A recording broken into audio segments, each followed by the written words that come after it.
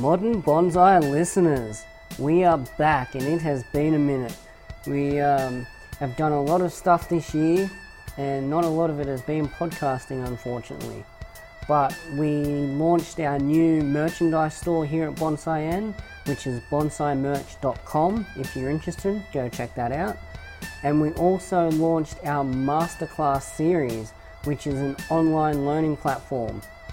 So you can check that out at bonsaimerch.com, and if you're in Australia, you can check that out at bonsain.com.au.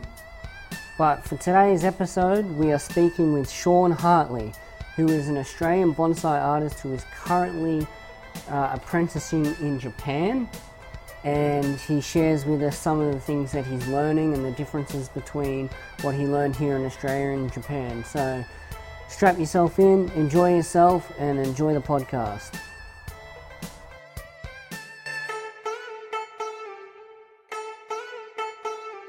So, do you want to just tell everybody who you are and what you're currently doing in Japan? Sure. So my name's Sean Hartley. I'm from Brisbane. I've almost finished my first year as an apprentice in Japan in the art of bonsai. I'm living in in the town of Okazaki, which is in the Aichi prefecture. The nursery I'm working at is called Daijuen. It's a third generation owned nursery by the master Toro Suzuki. All right, cool. And before we get too far into the whole Japanese journey, take us back to when you're in Brisbane, Australia. How did you get into bonsai, and whenabouts was that? How do I say this and keep it relatively short without going overboard? You can go overboard, man. We've got time. Of course. So my father's a third generation orchid grower. Yep. My mother just loves to be in the garden. So growing up, most of my early childhood days, I was obviously playing in the gardens while my parents worked. At a very young age, my auntie was a deputy principal, and both my auntie and father hated the idea of, son, stop watching TV, go and read a book, go and do something productive. So when I would have been about 5, 6 years old, my auntie helped teach me to read. Yep. And at a point where I was starting to feel competent, I'd go to her place and she'd say, pick a book. One day I picked up a book and it was Bonsai by, I think it was Colin Lewis. And I've asked her, what's bonsai?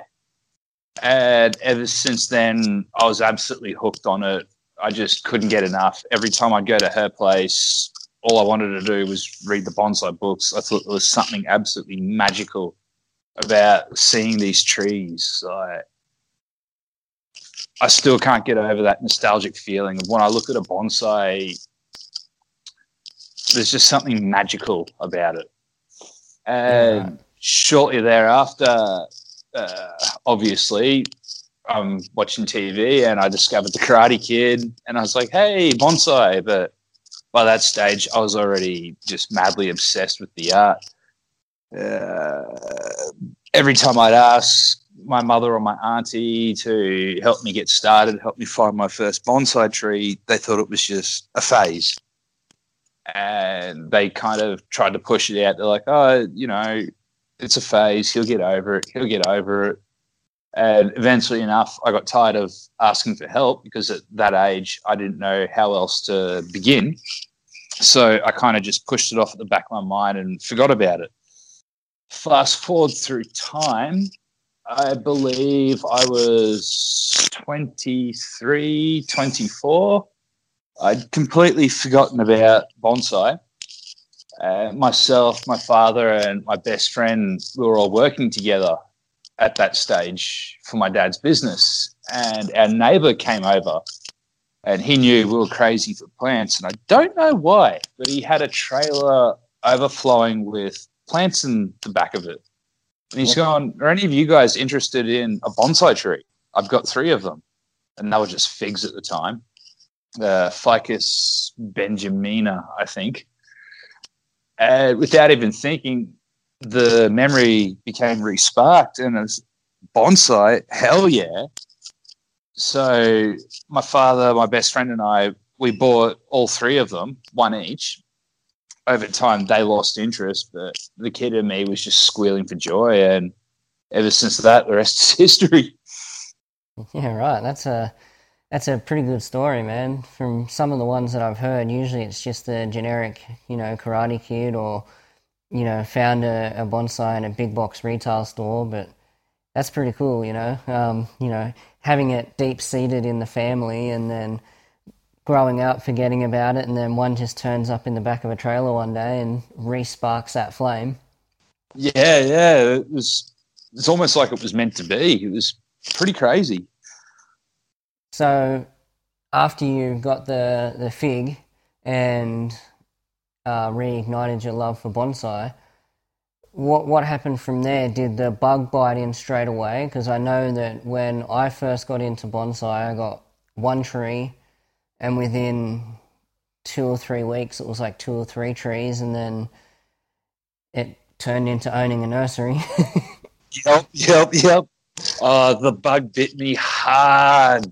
So, we've set up this cool little Zen corner display, and we had these 3 figs, and we put a few little garden stones around it. We've watered them. We've grabbed a beer, and we're staring at them. So what do we do next? My friend's like, I heard you're supposed to spend at least half an hour every day with each tree. Obviously, at that stage, we had no clue what we were doing. We're like, half an hour, hey? We're looking. Nah, let's go to the internet. We've got to get some more.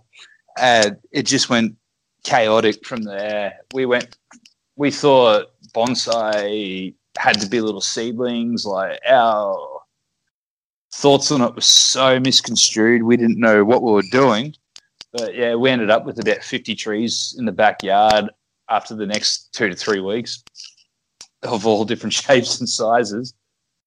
As time went by, my father he didn't really care for it at all. He thought it was cool for 2 minutes. My friend, he stuck through with it for about a year. So I took to the internet. I had no idea where to go, what to do. And I discovered all these different videos. Some were really interesting. Some were a bit slow. But I went back to all of the books, and I got really upset one day because I was reading every single book. I wanted to know everything I could. And there was this one small section that just bugged me. I don't know who wrote it. I think out of spite, I threw the book in the bin straight away. I've never been able to find it ever since. But he said in the book, when it came to the section on wiring your bonsai, he goes, this is how you wire a tree. But after time, you have to remove the wire or you will damage your tree. But you can't cut the wire, and you should not uncoil the wire from your tree because you risk damaging it. And we all sat there for about half an hour going, so if you can't cut it, you can't uncoil it, what do you do? Yep. So I went, nah, this isn't right. I need to go and ask professional help. So back to the good old internet. And their nursery has closed down now, unfortunately, but it was Tess and Selby Simpson. Lovely, lovely people. I went to them and did my beginner's bonsai course, which set the flame even brighter. I discovered I had one too many trees after that, and I needed to push further forward. So back to the internet, and I discovered the Bonsai Society of Queensland. And I was like, great. I've contacted them straight away and said, I want to sign up. I want to join. I'm just mad for bonsai. I can't get enough. And many emails backwards and forwards. You can come for a trial. You can visit. That's no problem. This is our next date. And so, okay, cool. They're like, membership fees are $20 a year. I went, excellent. Not knowing who they were. And so I finally appeared on the day. They'd asked, if you would like, bring a plate of food. And if you want, you can bring a tree for display. Yep. And I've still got it. It's just your typical juniper, but I wanted to make a semi-cascade, and my gosh, I don't know what was more embarrassing, my attire or the tree itself. But sending emails forwards and backwards, I'm being as polite and courteous as I can be. But the day I've rocked up, everybody's turned their heads and looked at me, covered in piercings, rainbow mohawk, dressed all in black. I've come in with this plate of food, this juniper, and $20, and I've applied straight away. Most of the club have asked me, am I in this for the long run or am I in this for the short run? My simple answer was I didn't know there was a short run for bonsai. And from that day on, I joined up as a member of the Bonsai Society of Queensland. I think it was 2 years after that, I noticed there was a vacant spot on the committee that just for some reason could not get filled. So I joined the committee, and I'd been on the committee for maybe 3 years. And at that stage, Tony Bebb was the president. Yep. He stood down so he could focus on running his own school and chasing his professional career in the art of bonsai. During the World Bonsai Convention, I believe it was, I got ahead of myself.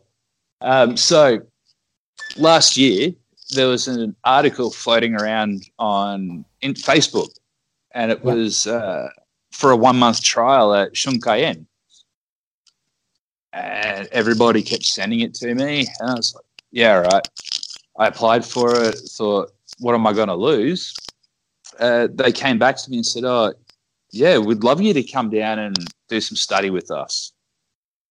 And at that stage, I was a maintenance contractor, and I'm basically doing everything in construction. And It was 2 months before I was due to fly out to go and spend 1 month at Shunkaien. I had a bit of a freak accident and just about cut my index finger off. Oh, crap. Yeah. I went halfway through the first knuckle, severed 2 of the tendons, absolutely mutilated it. So I had to have an operation, take 3 months off of work, which meant I couldn't go to Shunkaien. Yep. So I respectfully apologized and told them I couldn't do it. But during that time, I think that was during the World Bonsai Convention, because Tony was in the country doing his bonsai business, and he got introduced to Toro Suzuki. And they were driving in the car one day, and he asked if he knew anybody that was looking to do an apprenticeship. He was desperate for an apprentice. And so Tony rang me, and without even thinking, I said, yeah, give it to me. And the rest is history. I flew out September, just before my birthday, did my 3-month trial, absolutely loved it. The family are great people.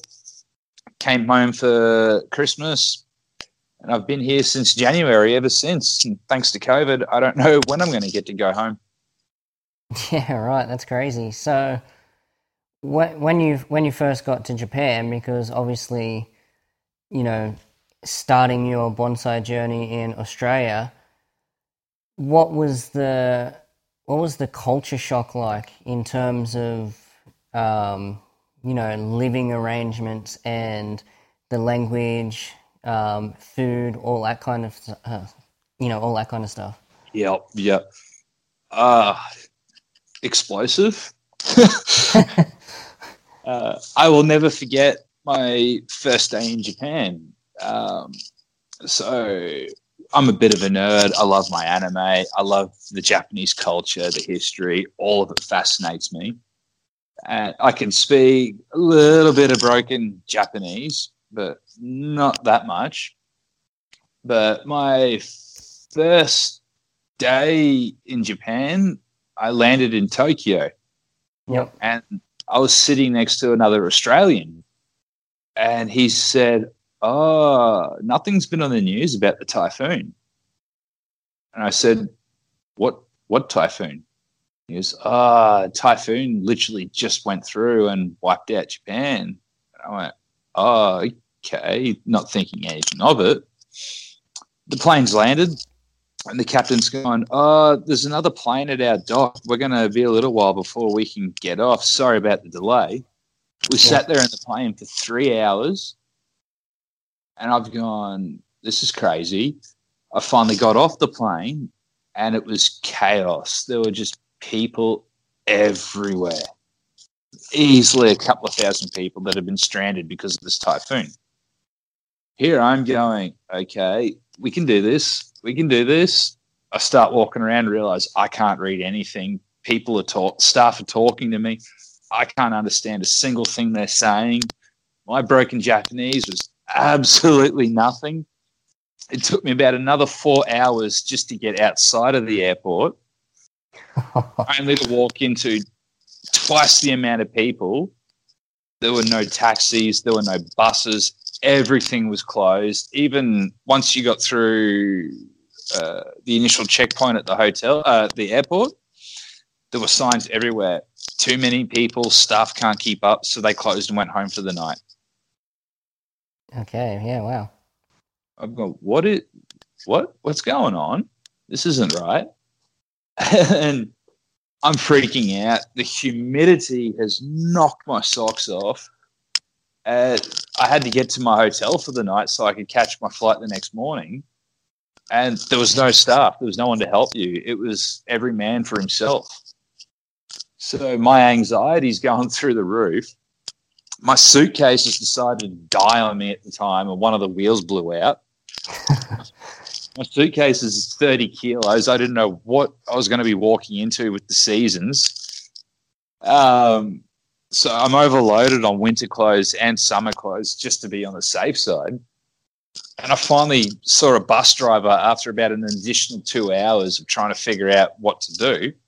And he's holding up a sign for my hotel. I thought, yes, I'm free. No, I had to walk to my hotel, not knowing anything. And with a broken suitcase, I finally made it to my hotel, managed to get a few drinks into me and forget that situation ever happened.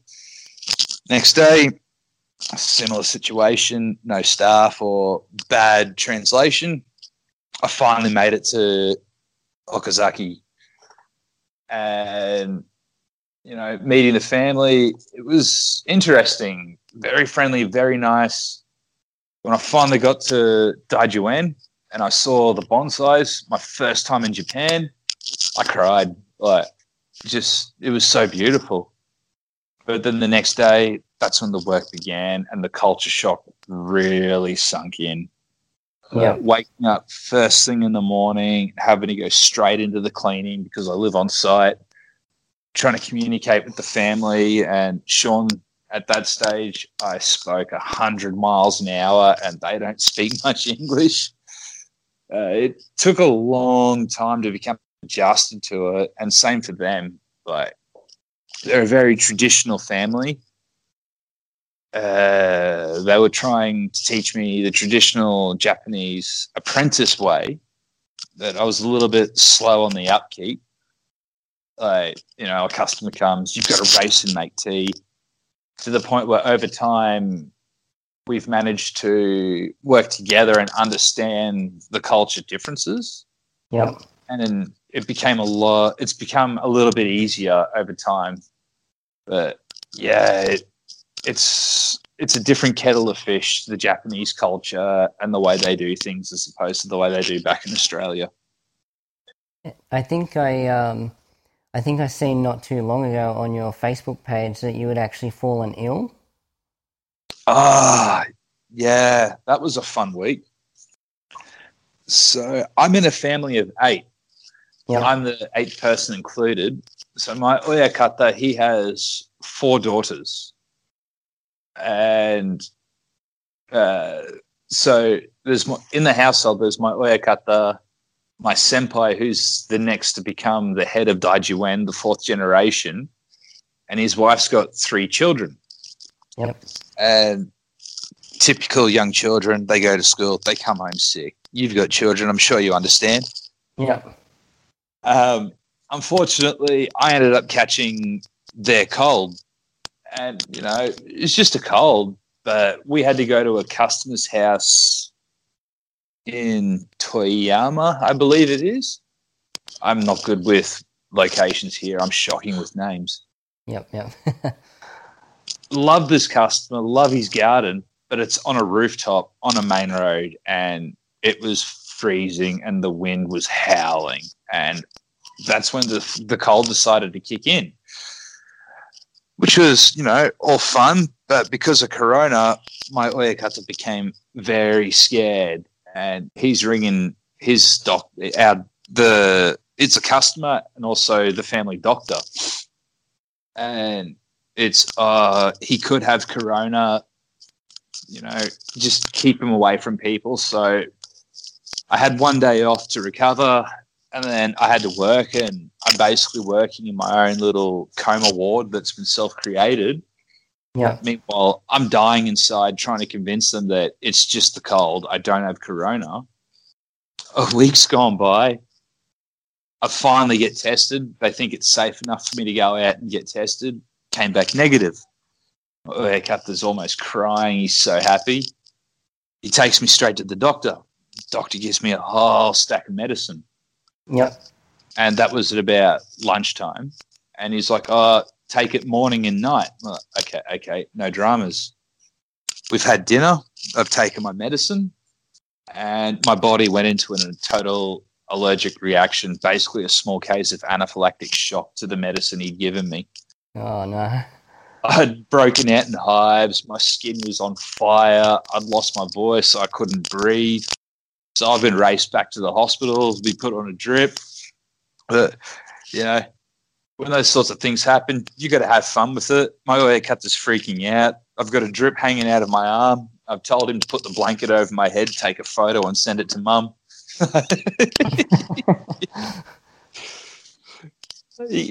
What can you do in those situations? You can either break down or you can laugh about it. And the best thing I could think of is, how can I calm the boss down and tell him I'll be okay? So let's have a laugh. You got to have a strong spirit though, because being in a foreign country, getting looked after by foreign doctors, it's not like here where you get sick and you can go to a hospital and you can say, "Hey doc, what's wrong with me?" You're in another country, you don't speak their language. That week made me very homesick, I can tell you that much. Yeah, you were saying that when you first came in on the plane and you'd been notified that there'd been a typhoon that's come through. I believe that that's a pretty normal thing for Japan to have events like that with heavy wind and lots of rain and stuff. I think I can't remember whether I was speaking to Ryan about it or Bjorn. That they were saying that there'd be some mornings where you'd get woken up at like 3 a.m. and you'd have to go to the nursery to, save the trees. And has that happened to you yet? I know you've only been there for about a year now, but I've been very fortunate with that. I don't like typhoon prepping. That is a horrible, horrible job. I've been really lucky. So I've heard stories of, because we all live on site, we don't have to stress about getting woken up and running to work. But, I've only got a sliding door with no lock. So there's been a few moments where the boss has just opened the door and barged in. But since I came to Japan, typhoon's been pretty tame for us. And I've been through 2 typhoon seasons now. Yep. That hasn't happened yet, touch wood, but I'm expecting during my time there will be occasions where I may get woken up at 2, 3 in the morning. One of our biggest customers that we work for is a temple called Shinpukuji Temple.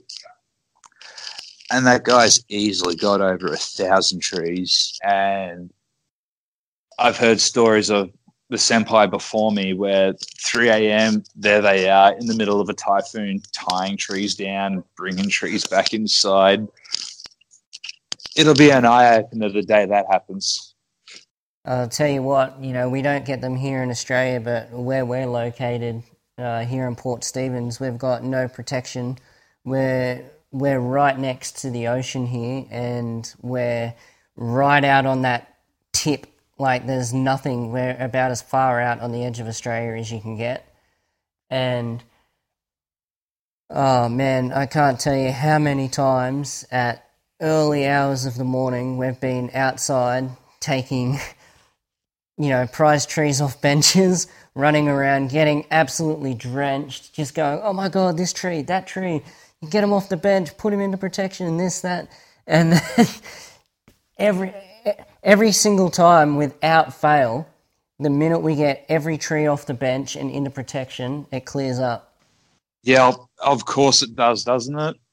Every single time. And, the one time that you're like, no, we're not going to do it, it'll clear up. We had a storm a few weeks ago, and I thought,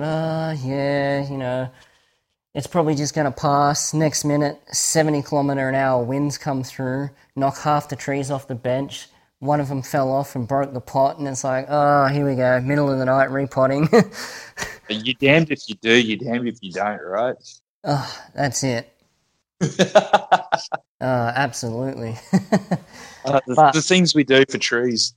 Oh, that's it. You come back in and you're absolutely drenched, and you think, man, the things that I'm doing right now for miniature trees, people would think I'm crazy. Oh, yeah, but I bet bedtime has never looked so good after the work's been done. Oh, yeah, that's it. And, it's, at the moment, all my really good trees are tied down. I've learnt my lesson. After a few incidents, I've learnt my lesson.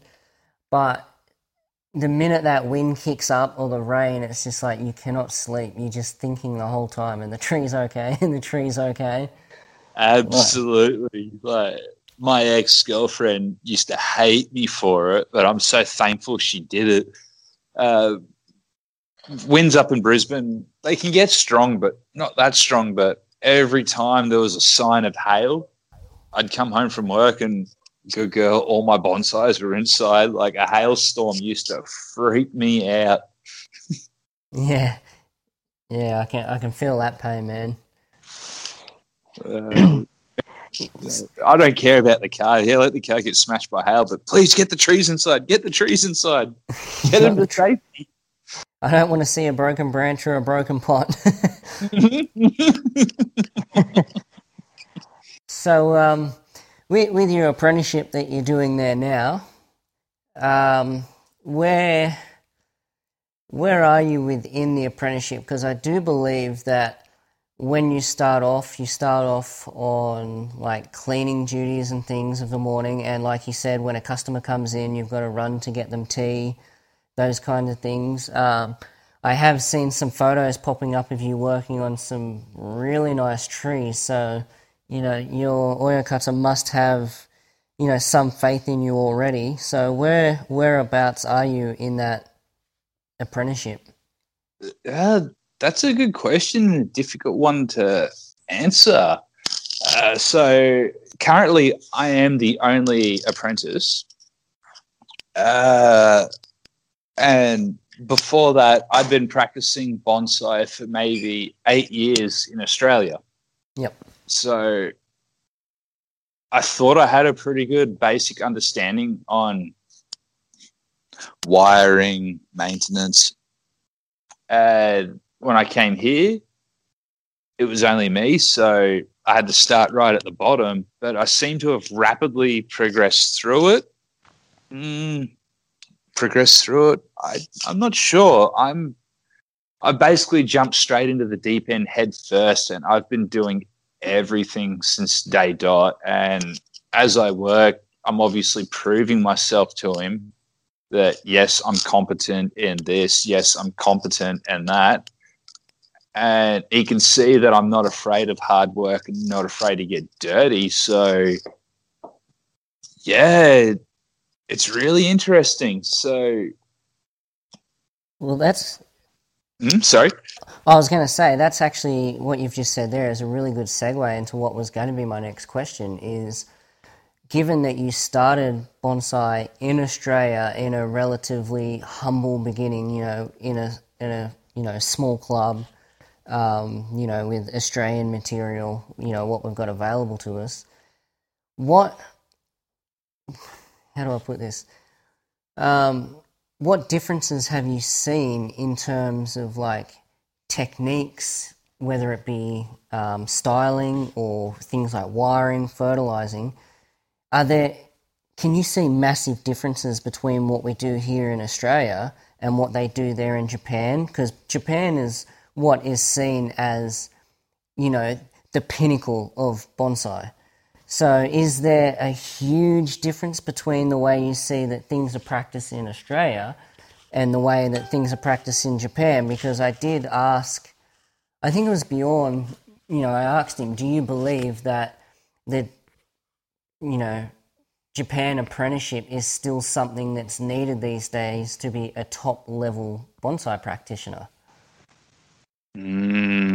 Definitely. There are some big differences, and I have to be careful with that. So, for starters, wiring, I had never worked with copper wire before. It was always aluminium. So that was a huge learning curve. Yep. For something different, yes. Here at Daijuan, during the daytime, it's predominantly maintenance work. We work for a lot of customers. We work on a lot of customer trees. And, take black pine for an example. Yep. Constant needle plucking, constantly pulling needles. Yep. Daijuan's famous for their black pines. It's predominantly a black pine nursery. Yep. When I first started, the technique, the way I was plucking needles was so slow compared to the way they do it here. But at the same time, I'm stuck in the Australian way. Yep. I'm pulling the needles from the tip and leaving the white sheath attached to the tree. Okay, yep. My first tree took me nearly a day and a half to complete. Now that same size tree should only take me half a day to clean. Yep. But one thing I found out that I got in trouble for was I kept leaving the white sheath behind, and the tree was classed as dirty. Okay. And they completely removed the sheath, everything. Right. That's interesting. Yeah. Same for junipers. There have been times where I've been ordered to go through and pinch the whole tree, and there's a big misconception about pinching junipers, and a lot of the times I go through with scissors and I'll cut and clean them out like that. Yep. But there was one day in particular, it was a Tosho juniper, Junipus rigida. Yep. And I've asked, he's going, Sean, clean. So, okay. And I've got my tweezers and I've got my scissors ready to go. And he goes, no. Hands, pinch. Pinch. And he's gone, yeah. And he's walked up and he's grabbed a pad and he's pinched every single bud. And I've gone, really? And I don't know about what it's like for where you're based in Australia, but I've heard a lot of people somewhere along the grapevines, there's a rumour that pinching junipers is bad. So it's really hard to forget what I've learnt in Australia, but maintain the core knowledge and apply it to Japan. But absorb the Japan's way, but I've got to keep in mind there are things I can do in Japan that I possibly shouldn't do in Australia just because the seasons are different, the growing conditions are different. It's tricky. Yeah, right, because I've always been under the impression that pinching junipers was bad. I always tell people not to do it. Yeah, exactly. And I've somehow managed to managed to talk to my Oya Kata about that. And his answer to that was, it's the water. If you're going to pinch a juniper, you make sure you keep the water up. And it gets really difficult because he doesn't speak much English, but yeah, and I went through and I pinched that tree, and within the next month, it was absolutely exploding with buds. Okay, yeah, right. There's a lot to take on board and try and understand, and you really got to forget some of the knowledge you learn back home, but still apply it and still keep it in the back of your mind. Yeah, well, I guess if you have, knowledge from different parts, of bonsai, because, I mean, you've probably seen it being in various clubs and things like that. You learn one thing from one person and another person says another thing and then another person says another thing, but you look at each of their trees and what each person does works for them. Exactly, and I get the exact same treatment here as well. Between multiple senpai, between my Oya Kata. If I remember correctly, I'm apprentice number 37 for the Daijuen family. Yep. In this household. And there are many times senpai will come and they will do some work, or they'll sell or buy, or just come to talk to their Oya Kata. They'll see me working and they'll say, "What are you doing? Do it this way." And they'll teach me their way. They'll go, and another senpai will be like, "What are you doing? Do it."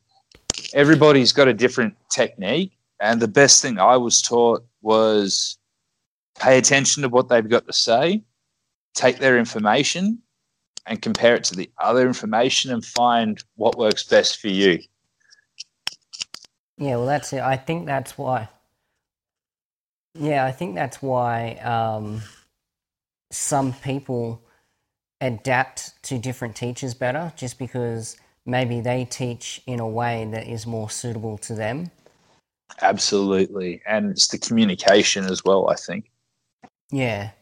So, in your short time in Japan, have you had time to travel to anybody else's nurseries there? Yeah, I've been to many, many nurseries, and every single one of them are total eye-openers. Yep. I've visited Master Kimura's garden. I'm shocking with names, but I've been to Mansayen, many different villages nurseries in Omiya. Yep. We constantly visit other customers' nurseries, and they're great. It's great to go there just to study and to look. Even at auctions, when you see material, like I work for a certain auction twice a year, and those days are the hardest days of my life. I've never worked so hard, but it's great to see so many different types of trees and see how the trunks are arranged, the styling, everything. It's really good to study on and just to look. Are they still pretty tight on the quote-unquote rules of bonsai there in Japan? That blew my mind at first. The quote-unquote rules of bonsai, I think, was actually a misinterpretation of the original book on bonsai. Yep. Because I see multiple bar branches. If you look close enough on the underside of trees, there are many crossed wires.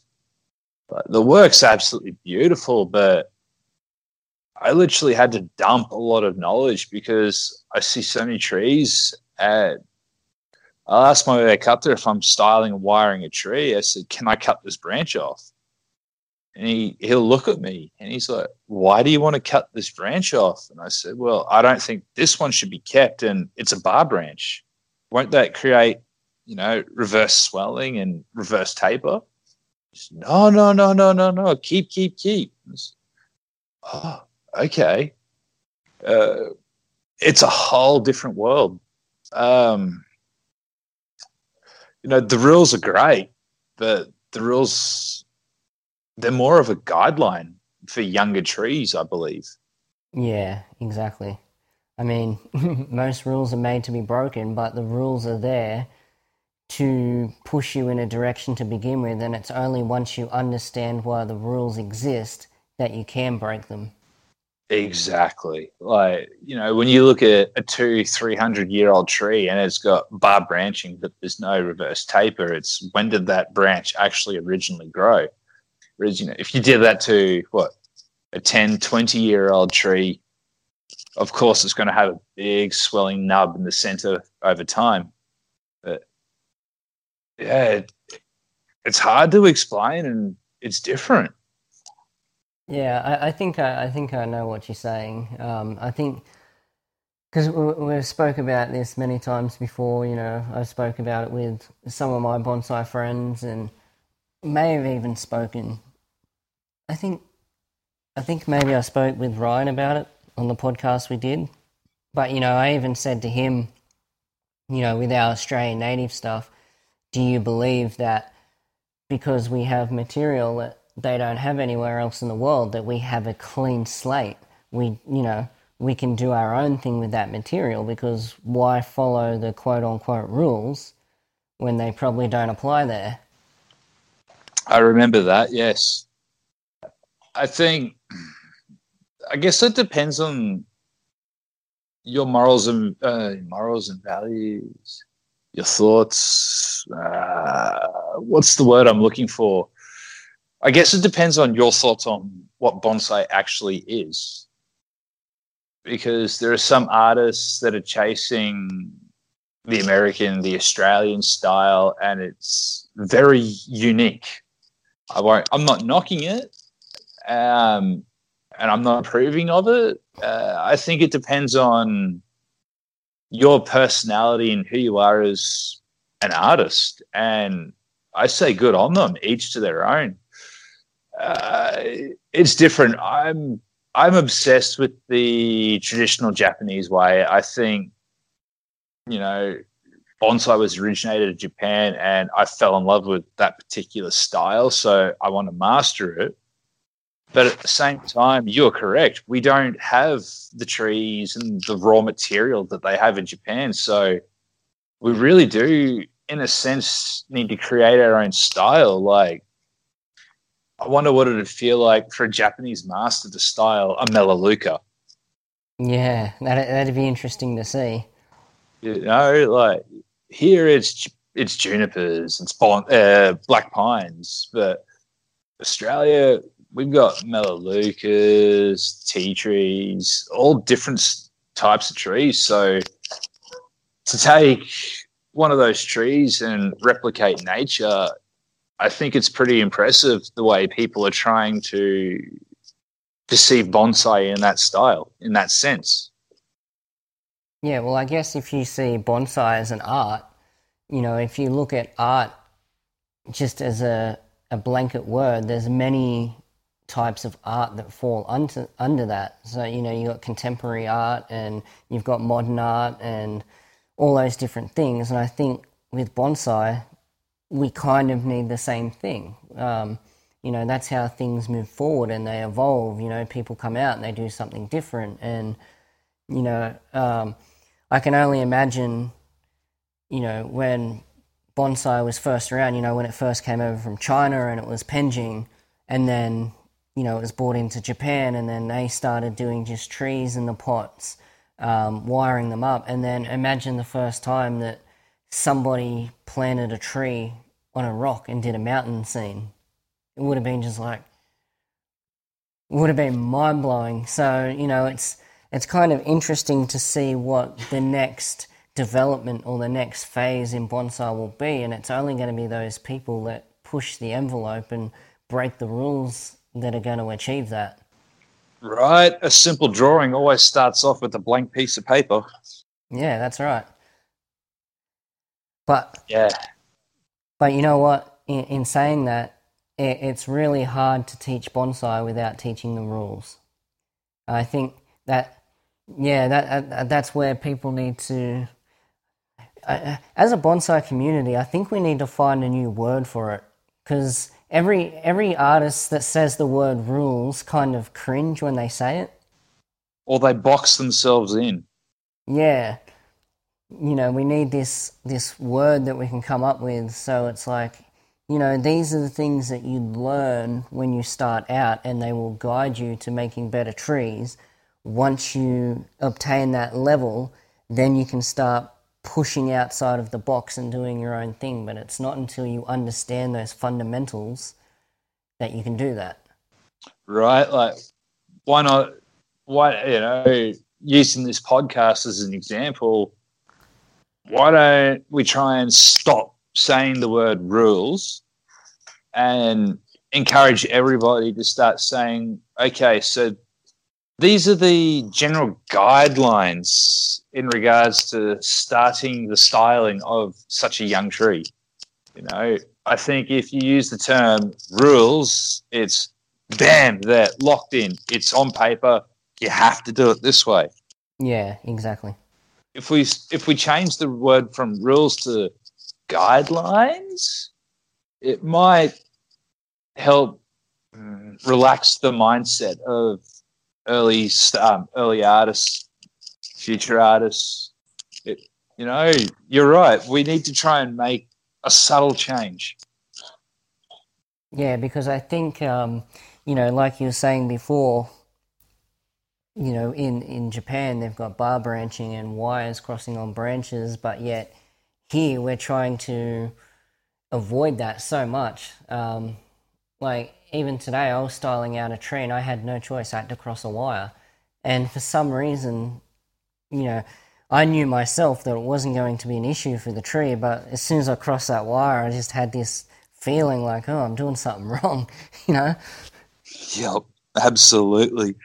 I just lost my train of thought. You said something. Was it bar branching? I lost it. Yeah, that's all right. But even still to these days, following those guidelines, I still feel, even though I know that they are only guidelines, I still feel constricted by them a little bit, because when I first started doing bonsai, they were quote-unquote rules. So that kind of sticks with your mindset of bonsai, and that's why, even I've tried to, on our Facebook page, I did like 5 days of bonsai mindset hacks, where I was trying to teach, beginners how to think about bonsai a little bit differently, get them into that right mind, frame of mind, because I think as well as, the physical aspect of getting your hands on a tree, you'd be finding it at the moment, being an apprentice in Japan, that mental aspect has to be correct as well. Yeah, absolutely. And I think you're right, because my thought just came back is with the rules, it's, simple styling, left, back, right, front, left, back, has to be that way. But at the end of the day, myself, many others I've been with, they'll follow those rules and they'll go, why do my trees not look like the trees in Japan? Yeah. I would love to go back in time with the knowledge I have now and revisit my original garden, and I'd smack myself for some of the branches I've cut off. Here, my Oyakata just will not. For the first 6 to 9 months, he would not let me cut. It was, if I was wiring a tree, it's He'll walk up, he'll look at it, he'll cut 2 branches off, and you go, okay, wire everything. And I'll sit there and go, but the rules, this. Hi, Wakari Mashita. Okay, I won't argue. If you say wire, I'll wire. And I'll style this tree, and my mind's just blown out of control because I'm stuck with what the English translation to what the rules are. And I'll wire the tree, and I'll set it. He'll come in, and I say, Oekata, could you please check my work? And he'll go through, and he's like, oh, okay. He'll see where my wiring skills are, and then he'll start cutting branches off. I think it's more like a test to see what I can do. Yep. Even till now, I'm staring at... So during the daytime, we do customer work. Every now and again, I'll be fortunate to wire during the day. That's rare. During the days, it's a lot of maintenance work, and nighttime is free time, which is study time, wire time. The Shinpaku that I just posted recently on my Facebook and Instagram, that was a very special customer tree that even I was surprised I got to work on. Trees like that I get to wire during the daytime. But I'm looking at my nighttime tree now, and it's probably about 100 to 150-year-old Japanese white pine. Yep. And we'd been discussing this tree over the last couple of weeks, and we changed the front without doing anything. We're just changing angles, looking at the style. The poor tree was sick and lost a lot of branches. Yep. I must have said a few right things, and he's gone, okay, Sean, I want you to take everything I've taught you and apply it, and I want you to wire this tree in your spare time. And I've wired halfway up the tree, but I haven't touched the first branch yet. The first branch is located almost to the back of the tree. Yep. But with breaking the rules, I don't think I'll touch this branch until I finish the tree, because I don't know if I should actually keep it or cut it off yet. But rules are meant to be broken, and it's very interesting to see what you can do and how sometimes the first branch doesn't actually start at the front of the tree. Yeah, yep. Yeah, it's interesting you say that because, we've just started here at Bonsai N our masterclass series, and our teacher is Andrew Edge here from the Central Coast, and he's been doing bonsai for about 25 years. And he just happened to mention that in one of the classes the other day, that, sometimes with the material that you got, you're not going to get so lucky where you can have the first branch is a third of the way up the trunk and it's on the outside of a bend. We don't always get that lucky. Exactly. And I think that's what takes an artistic eye, And one thing that I've learnt to respect is I've kind of blanked out the rules of, front, back, left, and I've stopped cutting. Granted, there are certain times where, I will cut if I don't think it's absolutely necessary. But to leave so much more on a tree leaves so much more for the future design. Yep. And I think people are so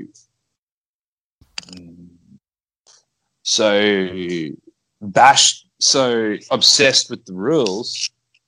I think it will put Australian bonsai at a potential standstill until people can learn to understand that you can only work with what you've got. And if you cut off, what have you got?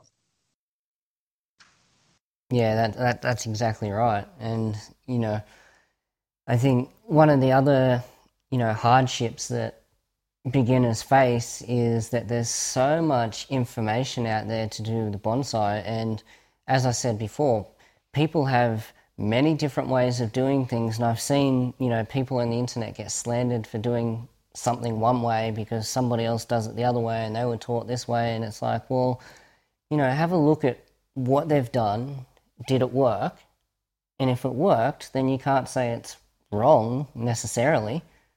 Because it worked. Go to the internet's professional, right? Oh, absolutely. Everybody has a Google scholarship. Yeah, no, that's one of the reasons why I'm here. Is one part's for myself, the other part I want to take what I can learn in Japan and bring it back to Australia and help teach people and open their eyes to a different way of growing bonsai. And if I see someone in the tree, it's mediocre, to be polite. I'm not going to tend to go, oh, it's mediocre. I'm going to give you a pat on the back and say, you did the best you could with the knowledge you had. Now, how can we take this tree and push it to its next level? Yeah. I don't believe in internet bullying or belittling. Like, we've all got to start somewhere. And, if everybody's rough and gruff, then people will be too scared to want to do it. So I want to try and be that fun, friendly, polite person where it's like, hey, great job, kid. Let's go. We can push this further now. Come on. Yeah, and I push.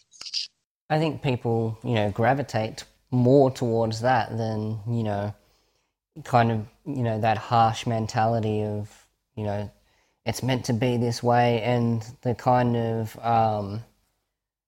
what's the word I'm looking for now? Strict. Yeah, or the elitists. Yep. Within every hobby there's elitists, and they believe their way, and their way is strict and gold, and if you don't do it that way, then... But I tell you what, man, I've seen some people that push the boundaries, man, that do some awesome work. Exactly. I had an absolute heart attack when I first walked into the bonsai world, and this is my work, and I'm looking at books, and you see people that are so stuck in their ways and like, this is wrong. You recluse a little, and you kind of go, should I actually be here? Am I actually worth it? It's rough. But, every time I see a new kid that walks into the club or, shows a tree and they're proud of it, give them a pat on the back. Hey, you're proud of that tree. You did that work. Good on you, man. Let's go. We can keep going with this. We can work with this, If everybody helps everybody give that little bit of emotional motivation for the new beginners, so to speak, can you imagine where bonsai would be in the next 30 years? Yeah, exactly, because enthusiasm is what makes things grow. And, I mean, you could probably think back, as can I, is when you got your first bonsai, it was probably nothing. It was, I think mine probably would have been like a 1 or 2 year old juniper. And to me, it was the best thing in the world. Yeah, and you look back now and go, oh, that was embarrassing, but man, did I love that tree. Yeah, there was like a certain innocence to, loving that bonsai, and, now you would, obviously look at better material, but, if you can just keep people enthusiastic in that stage, eventually they will, grow, and they will learn, and they will start moving up and getting better material, and, it's all part of the journey of, finding where to get, better material, whether that's actually finding a bonsai nursery or, going out on a dig and getting some Yamadori or whatever it is. Right. That's the thing that I find so exciting. And, you see people get excited and chuffed about it. And to me, that just fuels me even more. It's like, come on, let's go. We can do this. Let's keep going. And it's exciting. It's like watching a kid in martial arts go from white belt to yellow belt. They feel like a black belt. Yep. Like, keep that vibe, keep that spirit, man. Keep it alive, and just imagine where we're going to go in the next 30 years. Yeah, it's so great this week because we just put out our gift trees for the year. And all the people that have come and bought the gift trees, the way they look at them with such love and, and really they're just, juniper cuttings and whatnot in like a little landscape pot, some small little tea trees and elms and those kind of things, but they fall in love with them instantly. Oh yeah, you can see the pride and self-satisfaction and excitement go across their faces, and to me, that's just the best thing ever. Yeah, and the first thing I think of when they buy them and they look at them with such love, and I think, yeah, they're hooked. Yeah, that's it. And I get such a kick of joy when I see that look sweep across people's faces. To me, it makes me feel like a little kid again when I see people get excited for bonsai. Yeah, All got to start somewhere, and if we can give everybody that little gentle motivational push, it's only just going to grow bigger, better, and stronger. 100%. So with you saying, all that, when you well, first of all, are you in Japan for 6 years? Is it a full apprenticeship? So it's a total mixed rumor, that one, and I don't fully understand it. What I've been told is after 3 years full time as an apprentice, Yep. you are then legally allowed to work and teach as a bonsai professional in Japan. Yep. I may be wrong on that one, but after my Oyakata says 5 years, but some nurseries are 6. It depends on your boss. But after 5 to 6 years, you then get the Nippon Bonsai Association certificate. Yep. So if I can do it in 5, I'll be very, very happy. And then once you complete that, is your plans to come back to Australia and open your own school or a nursery, or is that too far ahead? It's far in the future at the moment for me to think, but I would love to do my time. If I meet a girl, maybe stick around a bit longer. I'd love to do a bit of traveling, working as a professional. Yep. Try to get my name out, start doing what I can to promote the future for bonsai in Australia. But then in the future, I would love to return to Australia and create a hybrid of museum, nursery, school. Yep. I would love to create an establishment where people can come, they can sit, they can relax, they can enjoy themselves in my garden. But at the same time, there'll be a section where if people are interested, they can purchase trees, or if they want to go further, obviously, I would love to create a school. Yeah, yep. That's awesome. We need more of that stuff here in Australia, for people to participate in. And from what I've heard, doing that in Japan is quite hard. Yeah, you're absolutely correct. And I want to do whatever I can to promote bonsai in Australia. Yep. Yeah, I mean, at the moment, it's totally booming here, and I mean, around the world. The last few years, it's just absolutely taken off, and it's so cool to see that when people come to buy trees from me, 9 times out of 10 they're quite young. There's that stigma of it being just an older person's hobby is totally gone now, I believe. And I think with the internet the way it is today, with the availability of podcasts and the YouTube channels and all that stuff that's out there, I think it's turning into a freight train, and seeing that where it's going is just going to be awesome. Yeah, I'm so excited for the future of bonsai in that sense, hey? Yeah. So, I mean... Such a young country, we're just getting started out on the whole new world of it. It's only going to grow bigger and better. Oh, it's quite... In the Western world, it's very young compared to, the Asian countries like China, where it originated, and, Japan. We're really just scratching the surface of what, people have already done before us. Yeah, absolutely. And it's so cool to be able to, to see the work of those that were before us, and, see where it is now and how it's evolving, and, just and like the culture around it too, because the thing that I've always found that, you know, practicing bonsai with people in person is a completely different thing to the bonsai community on the internet.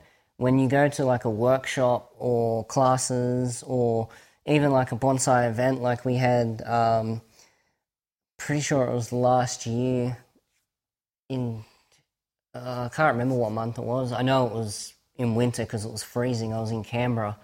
But we had the Bonsai Masters here where we had Ryan Neal and Kunio Kobayashi out. Yes, I didn't get to go to that. I really wanted to go.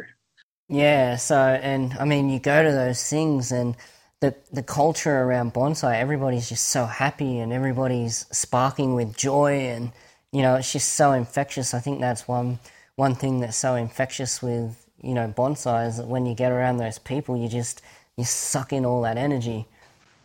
Yeah, those are the best times. Like during my time in Australia, I'd go through many phases of self doubt, Yep. and all of a sudden, the club will host an international demonstrator or just a VTP visiting tutor program, and just to watch those guys do some work, it just gives you a whole new motivational boost.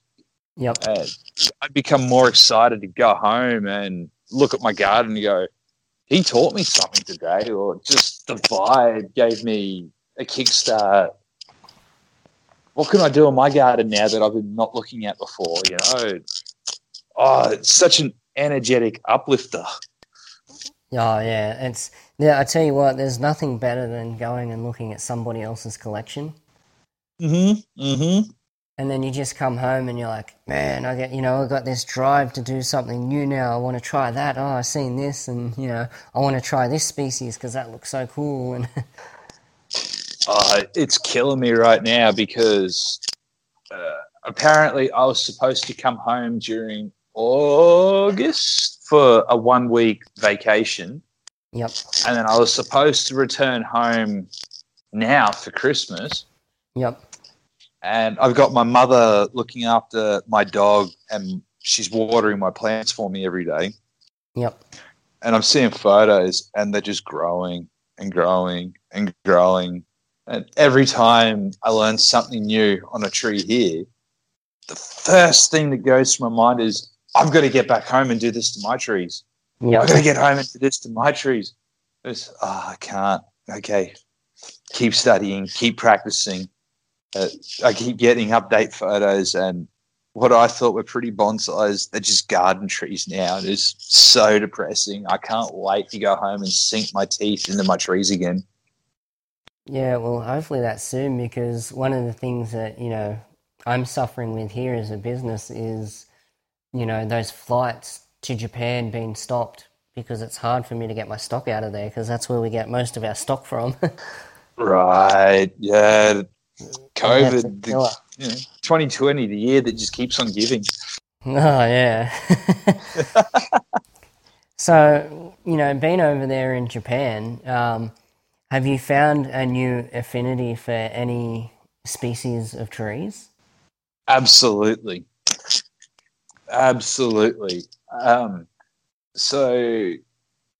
Trident maple. Yep. Absolutely in love with them now. Back in the day, so my top three favourite trees were pine, juniper, and maple. Yep. Because Brisbane's, you can grow Japanese maple, but they don't look so beautiful. I became very spiteful towards trident maples, which can quite comfortably handle Brisbane weather. Yep. Because it's not a Japanese maple, I didn't want a bar of them. It was just, I'm sorry. I like Japanese maple. Coming here, I see trident maples and my heart just goes crazy for them. Yep. My respect for some tree species have completely changed. And I think that's just because I've been able to see them made on a more professional level. and two, I think I've managed to relax a little bit. Living the Japanese lifestyle's been the rehab I needed. Yep. Yeah, 'cause I found that when I was first starting out, I was more in love with the needle type, bonsai, and not so much the leafy type.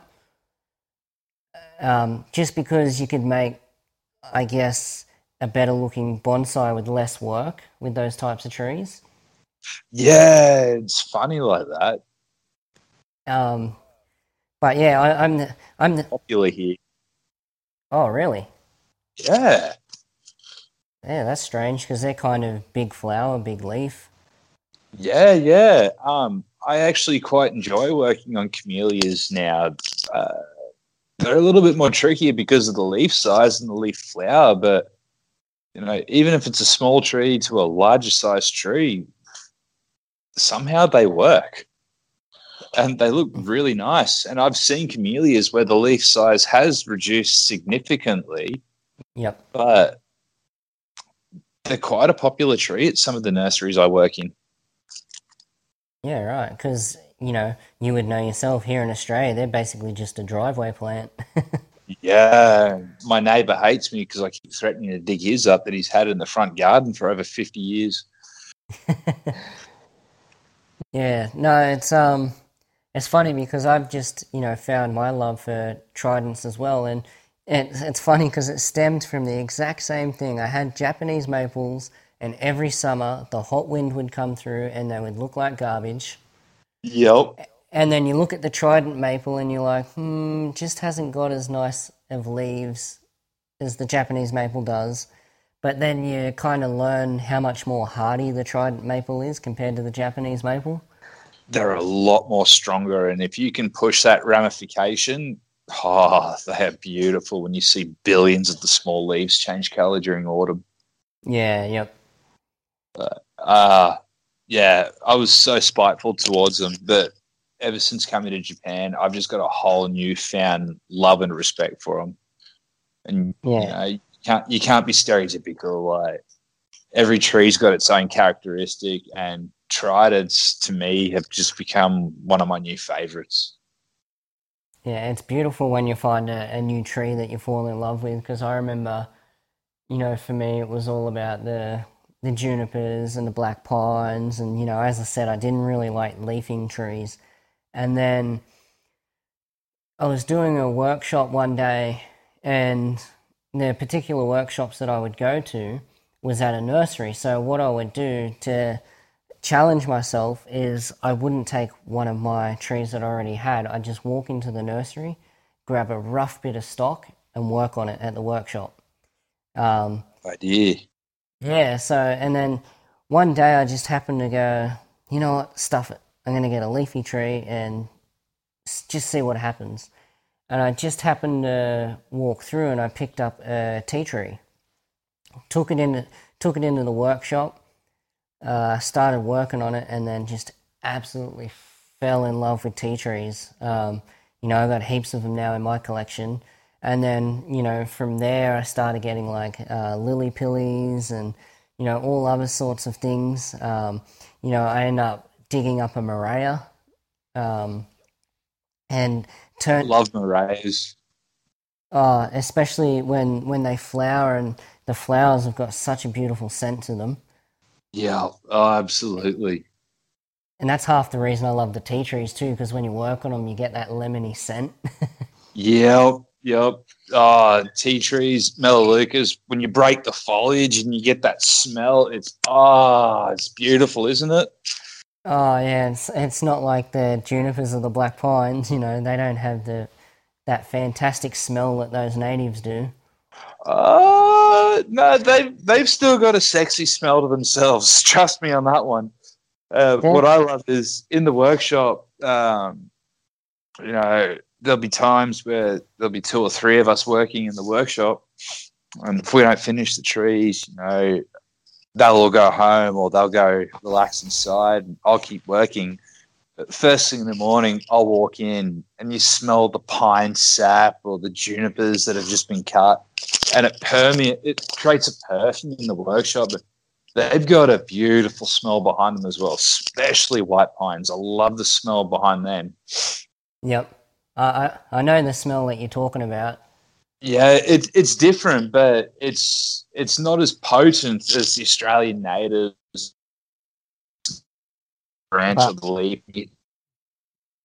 yeah, and it's funny too because there's that those things that come with working with different trees. Like when you work on like squamata junipers, you get that last year's growth that dries off and becomes brown, and you stick your hands into wire a branch and it pokes you in the end of the finger, and then like when you work on a black pine and you do the needle plucking in summer and your fingers start to stick together after a few branches. Yeah. Oh, yeah. Your hands get covered in sap. Yeah.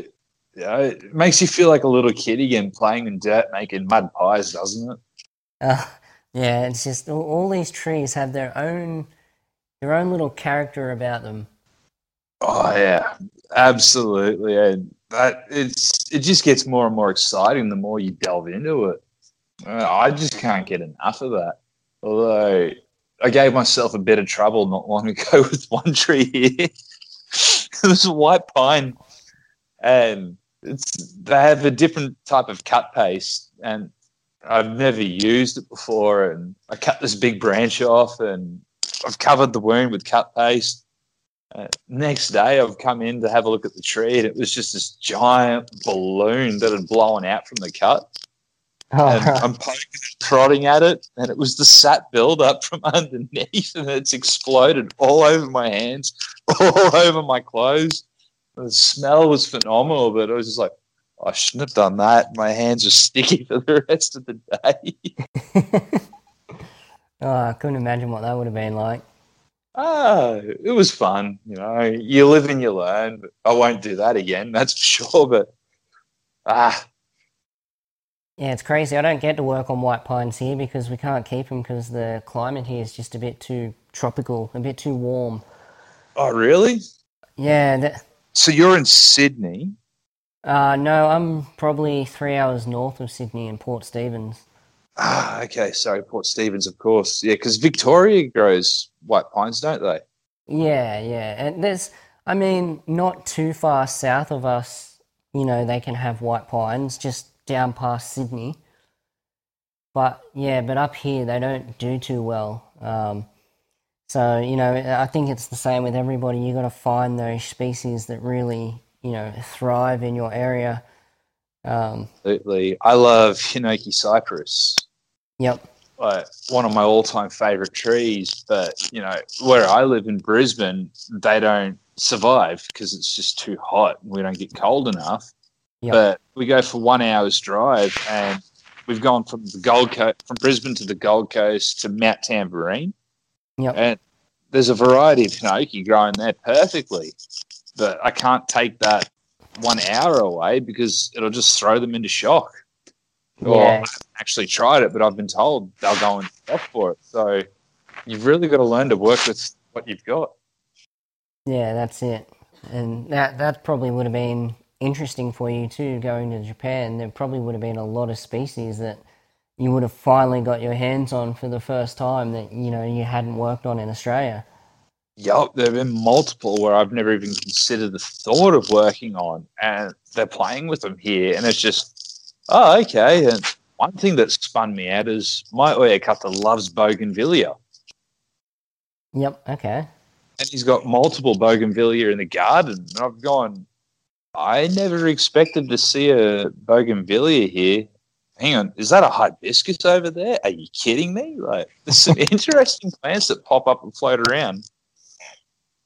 And what about in Japan? How do they value their tools? Because it's funny here in Australia, and I think in most of the Western world, a lot of them kind of like if it's got kanji on it, it's the best tool in the world. in Japan, are they using the high-end Japanese tools, or are they using like regular garden tools, or how do they value their tools there? Ah, that's interesting. I'm looking at my tool case now. I've got, a lot of Ryuga and Kanishin tools. Yep. And, I've started working on them. And the boss has looked at him and he's gone, okay. Yeah, okay. And he'll go out. He'll come back and he'll have a box of scissors. And I'm holding the pair now. I think they're just El Cheapos. Like, the steel is really soft. When the blades have shortened to almost half the size they originally were, just from constant wear, tear, and maintenance. Yep. But they're cheap, and I reckon they're probably about $15 Australian, and they're probably the best scissors I've ever used. Yeah, right. Like, if he's got some high-end tools, but even some of the tools I see him work with on the daily, they're quite cheap. Yeah. I'm technically a chef by trade, and I can sort of reflect from where he's standing on. I don't know who the maker is or where he gets them, but he seems to buy from the same person, and there's no brand on them. They're cheap, but they're always sharp, or if they do go dull, they're easy to sharpen, and they keep going. Yep. It's like in the chefing industry, there's high-end tools, there's different varieties of tools. My toolkit is predominantly Shun knives. They're very expensive, very popular, but they are almost impossible to keep sharp. Like, you'll sharpen them, but if they get to the point where they're that dull, you'll spend 3 days trying to get, hypothetically speaking, 3 days trying to get them to that point of being brand new again. But out of all of the knives I've got, my favorite knife is my standard edition Victorinox knife. And that's about $60. And it's easy to sharpen, it's easy to keep sharp, and it just keeps on giving, Yeah, it's tricky. You hear a lot of people say, I've got to have Kikiwa tools, or I've got to have Masakuni or Kanishin, all these names. And I mean, to me, to this day, I still haven't bought a high-end set of tools yet. Like you said, I've still got Ryuga tools, and then I've got some of the tools that we sell here at Bonsai M, which are Hanzo tools, and they're kind of like a mid-range tool. They're really good quality, and I've had Kikiwa tools and all that kind of stuff, and yeah, I don't know. It's a funny stigma that's stuck on the tools that people seem to believe that the more they pay for the tools, the better their work is going to be. Yeah, exactly. It's a very, very interesting thing, isn't it? And sometimes, I'm not trying to sound rude, but sometimes the higher price you pay for the tools are pretty much rubbish. You're basically paying for the... Yeah, you're paying for the name, exactly. And there's a lot of people out there that, especially I get beginners come here and they go, oh, do I need this tool and I need that tool and I need that tool? And I said, well, look, when you need the tool, that's when you buy it. Don't buy it now. You'll know you need that tool when you need it. And I always try to get them to invest in their education first, because that's the best tool that they're ever going to get. Precisely. And I was preaching a very similar thing during a demonstration I was doing, I think, about 2 years ago.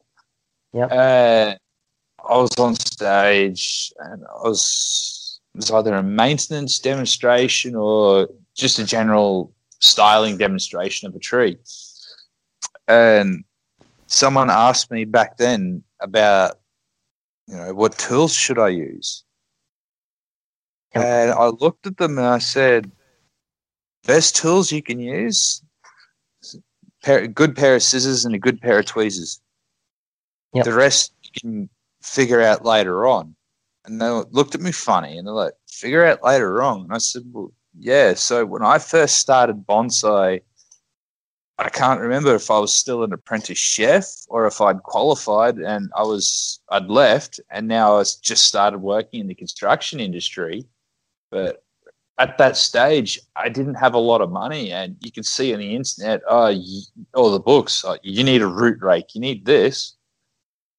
Go to the kitchen and grab a fork and bend the prongs on that. There's your root rake, and it works. Yeah. Do you really need it? No. That's an afterthought for later on when you're doing that type of work, which, I very rarely use a root rake for. So use a fork. And this one lovely lady, she sat there and she listened to it. 2 years later, she came up to me and she goes, you know what? I still use the same kitchen fork thanks to your demonstration. You saved me $15. I'm like, yeah, you're welcome. Yeah, no, that's funny because there's still a lot of tools that I don't even have in my toolkit.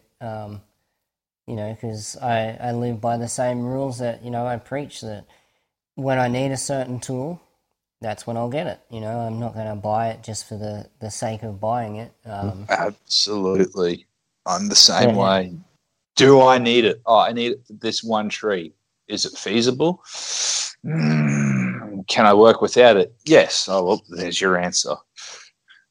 I mean, there's certain tools that as you get more and more into bonsai and you've got more and more trees and you're doing more and more work on a regular basis, it's not really a necessity, but it is a comfort to have. Like a good set of wire cutters are invaluable. Absolutely. I was listening to your podcast with, I can't remember their names. Is it Bonsai World? Where they spent all day, just taking wire off trees. And he said the best thing you can invest in is a good set of wire cutters, and that is so true. Oh man, when I first started off, I was trying to use just regular side cutters. And I was like, oh yeah, this is all right. And then when I bought my first set of Ryuga bullnose wire cutters, and I cut that first piece of wire, I was like, man, I wish I had bought these months ago. Oh man, I use a set of wire cutters that I got given here in Japan. I really need to replace them. I don't even know how to fix these, but I'm going to have to fix them sooner or later. But they're like a general set of scissors with a wire cutter end. They're phenomenal. Especially when you're working with aluminium, they're great. But the other pair of wire cutters I have, they're really good, but every time you cut them, they leave with a sharp end and you end up stabbing yourself with it every time. But these ones, I don't even know how to describe them. Every time you cut the wire, it's a smooth end finish and you don't cut yourself on the wire. Yeah, the only issue with those ones is you can only go up to a certain gauge.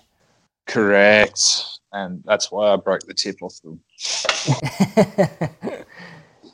Especially when you're trying to clean out copper wire on a tree. Sorry, wire cutter. Thank you for the scissors. Yeah, because copper wire is a different game again. It's a whole new world. Your same thickness in copper wire is so much stronger than the same thickness in aluminium wire. That has been the biggest challenge I've faced since coming to Japan. Yeah, because you could use what would be... What's the hardest part about bonsai? And everybody expects you to say, watering. Yep.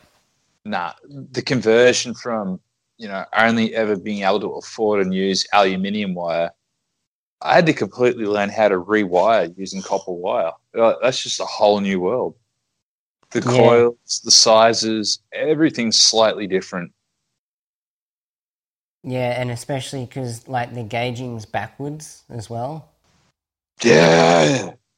So instead of having like 1 mil wire go up to like 8 mil wire, 8 mil being your thickest and your 1 mil, you're going from like your gauges are going backwards, but as the gauge gets smaller, the wire gets thicker.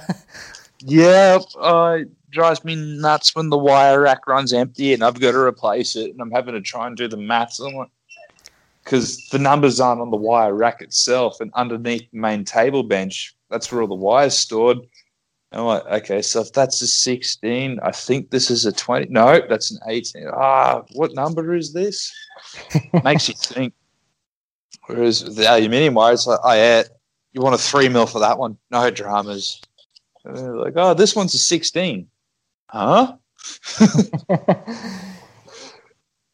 Yeah. It keeps you on your toes. Oh, well, that's a good thing, man. That's how you learn. That's how it keeps your mind active, and by the time you come back, you'll be all over it. That's it. You got to have a bit of fun here and there. Like, I probably shouldn't do it as often, but I quite enjoy teasing away a cut through a little bit from time to time. Oh well, I'm sure he enjoys the light-hearted humour. I think he does. Like, sometimes you give me a bit of a whack for it, where it's just like, why did you do that to me? But from constantly having Japanese, traditional style Japanese students, where it's hey, all of a sudden it's me, where it's just like, hey, and I'll go and do it. But every now and again, you drop that cheeky little joke, and he'll sit back and he'll look at you, and he's just like, but he'll respect the joke. Yeah. There was one time, myself, Oyakata, and we've got a student. She comes at that stage. She was coming twice a week, but she's had to drop down to once a week. Yep. And outside my bedroom window, there's a giant garden tree. Absolutely nothing at all. It's just a tree that grows, and he's decided, okay, it's getting too big. Let's cut it down. And all he's got's this tiny little step ladder and a little handsaw that's no bigger than your hand itself. Yep. And he's like, all right, we're going to cut the tree down. And I'm like, are you kidding me? With these? Okay, sure. Okay, wakarimashita. I'm on it. Let's go. And, we're trying to do it, and it's just not working. It's all right, fine. I've jumped up and I've climbed up inside the tree. And he's like, oh, be careful, be careful, be careful. I'm like, yeah, it's okay. It's okay. Pass me the saw. And you can see by this stage, he's starting to get pretty nervous, and Akio, she's getting a bit worried. She's like, this is getting pretty dangerous. He's pushing the stress, and it's like, this is one of those perfect opportunities where, all work and no play can be reversed, and we can have a bit of fun with this. So I'll test the weight of the branch underneath my foot. Okay. So with one hand, I'll be hanging on from my head over my head, and I'll be cutting this branch, and I'll deliberately put my body weight on the branch below me and snap it, because I know it was going to get cut off anyway. And I'll drop, and she'll be screaming, he'll be screaming, and it's just like, nah, it's so cool. But he's just, I get hit for it, but sometimes the jokes are worth it. Yeah, you got to keep the lighthearted humour, especially in the workplace. Yeah. There's no customers around, every day is always, respect, strict, follow the rules. Sometimes you got to have a laugh, and I quite enjoy giving the Oyakata a cheeky tease every now and again. You'll have to, one day, I don't know if you've seen on Facebook, where they have these videos of people, they put the dry pasta in their mouth and they get somebody to come and crack their back, and then they chew the pasta and it makes that snapping sound. Oh, I haven't seen that, but I'll have to Google it. Yeah, people do that. You'll have to do that one day. Just have some dry pasta in your mouth, and as you're bending a branch, bite down on the pasta so it makes that awful crack sound. Do it on I love it. Do it on a really high-priced customer tree or something. That is brilliant. I will keep that one in the memory banks. I'm sure if you did that, you'll be able to hear all the air just get sucked out of the room. Yeah, that's gold. I like that. I'm going to keep that one in the back pocket. There was one day, once again, it was myself, Akio, and Uekata, and I think we were preparing for Taikan 10 or Kokofu 10. I can't remember which one, but underneath the house is where all of the bonsai stands are kept, and as well as household storage. And all day we're in and out, just grabbing stands, putting them on the display, putting the tree on display. Nope, no good. Take it off, run it back down, run it back up. All day, just constant shuffling, trying to find that one stand to match this one tree. And I can't remember who it was. It was either myself or Akio. One of us had tripped over, but just constant shuffling. And an empty cardboard box had fallen and landed on the ground. And it just went, doof. I've never seen the boss go so white. He's come out and what was that? Oh, no, I'm so sorry. He's like, oh, no, please tell me it's just an empty box. It's okay. I got hit for that one as well. That's really funny. Especially too, because you probably would have been like, handling very high price stands and. Yep, very old, very high priced, and because of the age, the glue's coming apart, the seals aren't so good. I've had to repair a few of them. So, when I'm holding certain stands, certain pots, certain bonsai trees, I'm too scared to even consider the notion of cracking a joke because I just know the age and value. Yep. And, I would hate to be that one guy that's just like, haha, pretend to drop this pot, and you actually do drop the pot. Yeah. Yeah, you'll be, no matter what restrictions are on flights at the moment, you'll be back to Australia in no time. I made a joke about that once, and my senpai said, no, you will never leave Japan. I said, right, I'll become fertilizer. Okay. What's that lump under that tree? Never you mind. I'm just raising the height of the tree. It's okay. That seems like a very deep pot for that maple. I didn't realize Shohin grow in containers of that size. Oh, yeah, it's training. Oh, man, we've been going for an hour and 37 so far, so I think we'll wrap it up here. All right, no worries. I definitely think I'm probably going to have you on again because I think there's so much more that we can talk about. Especially as you get further into your apprenticeship over there. Yeah, no, thank you so much for this opportunity. Like, I'd love to do another interview with you.